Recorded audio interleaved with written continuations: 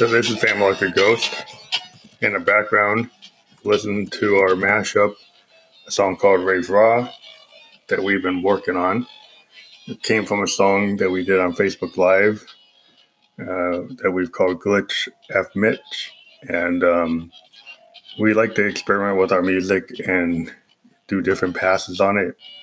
So we've used the Make Noise Morphogene, which is a Eurorack sampler, for a while, and it allows you to do a lot of cool things. We tend to just sample our own music and then experiment with it. What we've done with this session is we actually took the Morphogene Glitch F. Mitch sample and are running it through a Mother 32 and also running it into a DFAM and running it into the grandmother. The grandmother keyboard is actually triggering the sample. So it only plays as we play the keyboard. And then we're playing some lead and bass lines and some interesting spring reverb stuff through the grandmother while we're triggering the sample. And so this became a different type of performance of the song because we're not using the sequencer on hold. We're actually playing notes to keep the sample going, which is a different type of thing. So this is a really expansive sound experiment. And it came from the original experimentation of the song Glitch F. Mitch came from an actual Facebook Live performance that we did.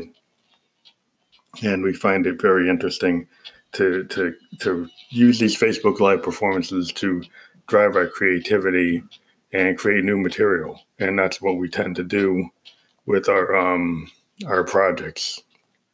So we've been running these projects where the actual performance will create new material. So the performance that we did was called The Sonic Remains at the End of the Day.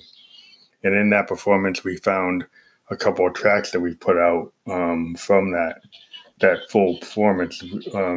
One of them was called Carbon Analog Time Division, Glitch F. Mitch. And then we've done some other ones that we came out of it. Distorted Fingers, and On the No, Keep It Low. So these songs came out of that performance.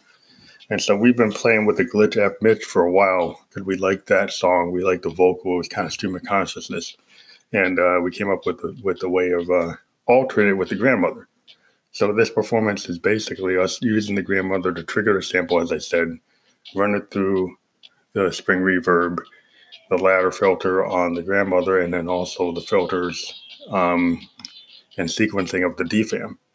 So running the pitch and the velocity through the DFAM and bringing it into the sequencer on the actual grandmother, but actually triggering it not with the sequencer on the grandmother, but the keyboard, which gives us a really different sound.